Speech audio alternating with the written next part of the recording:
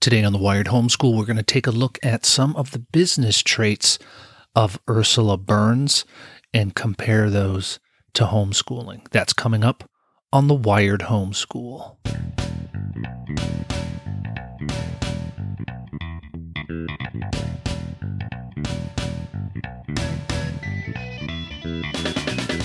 Hello and welcome to the Wired Homeschool. I'm your host, John Wilkerson, bringing you tech, tools, and tips for homeschooling the digital generation. Now, if you don't know who Ursula Burns is, let me give you a little bit of a background on her. She became the first Black woman to head a Fortune 500 company when she was appointed CEO of Xerox. She also became the first woman to succeed another woman as a head of a Fortune 500 company. Burns led the STEM program of the White House from 2009 to 2016 and is the current chairman and CEO of Vion, the 11th largest mobile network operator in the world based on subscribers. Burns is also on the board of Uber. Now, what's very interesting about her story is that when she started at Xerox, had been at Xerox for 30 some odd years when she became CEO. She started in basically an entry-level position and worked her way up through the company to become CEO. And so she has a lot of insight into what it means to work hard and reach some goals, and we're going to look at her business acumen and try and see if we can pull some stuff out of her life as a CEO and how when she became a CEO, and talk about how we can compare that to homeschooling. Now, the first trait is to be authentic. In an interview with Time, Ursula Burns said in the early years of her career, the one thing she would not give up was her hair. She encourages women, especially women trying to get into STEM, to use their uniqueness as an opportunity to distinguish themselves from others. Now, I think we need to encourage our children to embrace what's unique about themselves, being homeschooled or any other quality, and use that as a way to stand out from the crowd. Don't look at it as a burden, but look at it as an opportunity. One of the things you see often is that uniqueness tends to be squashed, or we might look at someone and think, well, they're a little odd. And instead of embracing that uniqueness and using it as a way to benefit themselves, it ends up being something that is seen as a detriment. And that's just I don't think that's good. As homeschoolers, we have the opportunity to encourage our kids to embrace their uniqueness, and I hope that we all do that more and more in the future. Now, the second thing is to listen to your employees. And I think this is a big one now. We don't have employees. We have children. We have students. And some parents think that they have all the answers when it comes to homeschooling. Now, while we're certainly responsible for educating our children, we should listen to them too. As our children get older, their interests will change, and we should be able to tailor their education so that they have a vested interest in it. And we can only do that if we listen to them. Maybe you find out that one of your children just isn't interested in a certain topic. And so instead of insisting that this be taught over and over and over again, maybe you don't go into it as deep a dive into a particular topic, but you do see that your child is interested, in blacksmithing. And so, hey, we'll use that as an opportunity, as a teaching opportunity to teach our children. It is amazing to me how so often people will just keep going and going and going on a particular topic or using a particular curriculum, and their children aren't succeeding because they just don't get it with the curriculum. Sometimes you need to switch it up. What worked with one child doesn't work with another. So listen to them so that we can educate them and lead them to success. Now, the third thing here is to recognize that you cannot do everything yourself. Speaking with Poppy Harlow on CNN Money, Burns reminds men that they need to step up when their wives have a baby. Women shouldn't have to do all the work of raising children. And the point here was that the culture in the work environment needs to change. It's one thing for a woman to request time off when she has a baby, but usually the husband doesn't request time off. And we do have the Family Medical Leave Act, and husbands can take time off, fathers can take time off when their wives have a baby, but it often doesn't happen, or it's not looked at in the same way as it is when a woman needs to take that time off. And so changing the culture so that seeing the way that families work needs to be looked at differently is very important in the corporate world. In the same way, it's true, I think, in homeschooling. It's difficult for one parent to be the only educator. It's difficult for one parent to raise the children. Both parents need to help, and fathers need to pitch in. Predominantly mothers are doing the educating, but in a home where one parent is doing the predominant education, the other parent needs to kick in other ways. Sometimes it's reading a book, sometimes it's covering a particular subject, but one parent can't do everything. Now, the fourth one here is to take a stand for what you believe in. I was watching one interview with her, and when she was at Xerox, someone was speaking on a particular topic, and she challenged that person. That person was a vice president, and she took a stand for what she believed in and called this guy to task, even though she wasn't, she wasn't at the management level. And so it's important for us as homeschoolers to take a stand for what we believe in. Believe it or not, there are still people out there who think homeschooling is bad for children. Entire governments like Brazil and Germany have basically made it illegal to homeschool. There may come a time when you need to take a stand for your beliefs in homeschooling, and be prepared to hold your ground against family, against friends, and even total strangers. We have lots of stories from when we started homeschooling early on, and we had to convince family and friends and strangers that no, we're actually not causing permanent harm to our children by homeschooling them.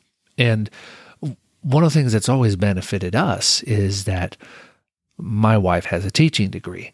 And so when they look at my wife and they say, oh, okay, well, you've been educated to be a teacher, so it's okay for you to homeschool.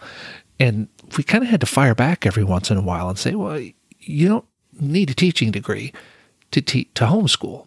And so taking a stand for what you believe in and knowing that you're going to face some difficulty sometimes when it comes to these things is very important. Be prepared to do that. Be prepared to stand up for your kids, for the way you homeschool. Maybe you're talking to different homeschoolers and they may not like the way you homeschool. Maybe you're an unschooler and everyone else around you does traditional homeschooling. Or maybe you have a hybrid or a blended form of homeschooling and people say, well, no, you need to go through this book and finish the book and that's it. No, take a stand for what you believe in and know that in the end, you're the one who's responsible for educating your children. And as long as you give them good, measurable goals and teach them to love learning, there's not going to be an issue. Okay, number 5 is to measure goals and outcomes to make better decisions. One of the things that happened at Xerox when Ursula Burns was there was that I don't know the full details. I think she either created or she broke off a separate portion of it. And so there was a services division, like a document creation. And then there was this, hardware servicing division, and things didn't go so well. She had measurable goals and outcomes, but there were some changes that happened in the industry, and people sometimes look at that as a failure. But in the end, one of the things that she talks about is that something had to be done in order to keep the company alive, and that actually did end up doing that. So when I think of this in the homeschooling sense, the first thing that I thought of was that grades are not goals, and test results don't always reflect the outcomes you're looking for when educating your children. Book knowledge shouldn't be the ultimate goal. In our family, we want to instill a love of learning. We want to equip our children to be successful adults. And we also want them to define what success looks like for them. Now, that's something that's been very difficult for me at times, because I look at my kids and I might say, hey, if you do this, you'll be successful. But my kids might look at me and say, well, I don't want to do that. That doesn't look like success for me. This is what success looks like. So how do we define that? How do we look at those measurable goals and determine what is the best outcome for them? I have a daughter who has some particular goals, and I'm trying to help steer her in the right direction when it comes to those, because maybe her motivations aren't exactly right about them, about what she wants. And so we're working on that, and we're trying to have these conversations about this, but it gets difficult sometimes. So finding what those measurable goals are and helping our kids reach those goals and have better outcomes are going to be one of the top priorities that we need to have as parents and homeschoolers. And finally, have fun and truly enjoy your job to have the most success. When I hear about parents and children who are burdened by homeschooling, my heart drops. Anyone who is homeschooling doesn't truly find joy in the process, and doesn't truly find joy in the process, they're not going to have ultimate success. It brings a smile to my face when I see the joy on my wife's face when she's talking about an experiment the kids did or a history nugget she learned about that day. Seeing the joy that she has when she teaches, seeing the joy in my children when they learn something new, when at first they were reading a book and they thought it would be boring, but then when they really got into it, they couldn't put it down. Or when they share some interesting scientific fact with me. It is just one of the most wonderful things when you see that joy that comes out of homeschooling. So keep it fun, keep it light. Yes, sometimes it needs to be very, I don't want to say stoic or staid or anything like that, but sometimes you have to be very businesslike. But for the most part, try and keep things fun so that your kids enjoy it and so that you enjoy it. All right, let's go over these points one more time. Number 1, be authentic. Number 2, listen to your employees.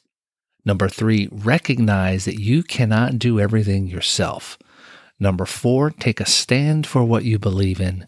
Number 5, measure goals and outcomes to make better decision. And number 6, have fun and truly enjoy your job to have the most success. Well, I hope this has helped you all out. I I know that this isn't really a tech type topic, but every once in a while, I like to throw in something like these. I'm going to do a couple of other ones like this as well. I'm hoping to look for some other female CEOs and female tech leaders. I mean, we've done Bill Gates and Richard Branson and Elon Musk in the past, and I wanted to make sure we got some female representation in here as well. And besides, I dropped the ball in March when it comes to Women's Month. And so hopefully this kind of makes up for it. I know it's at the end, but it is the month of March. It kind of stinks that I waited this long for that. But hey, what are we going to do?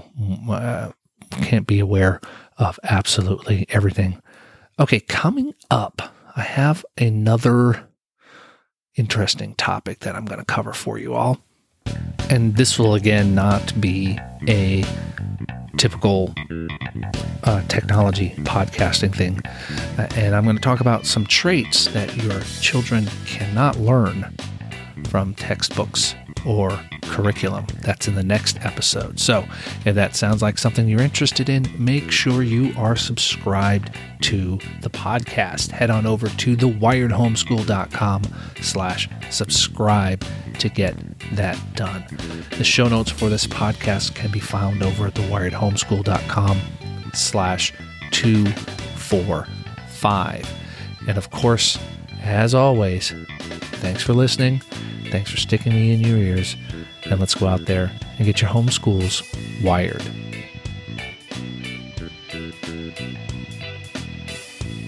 The Wired Homeschool is a proud member of the Tech Podcast Network. For more family-friendly tech podcasts, you can visit techpodcasts.com. Music for the podcast is provided by Kevin MacLeod over at incompetech.com.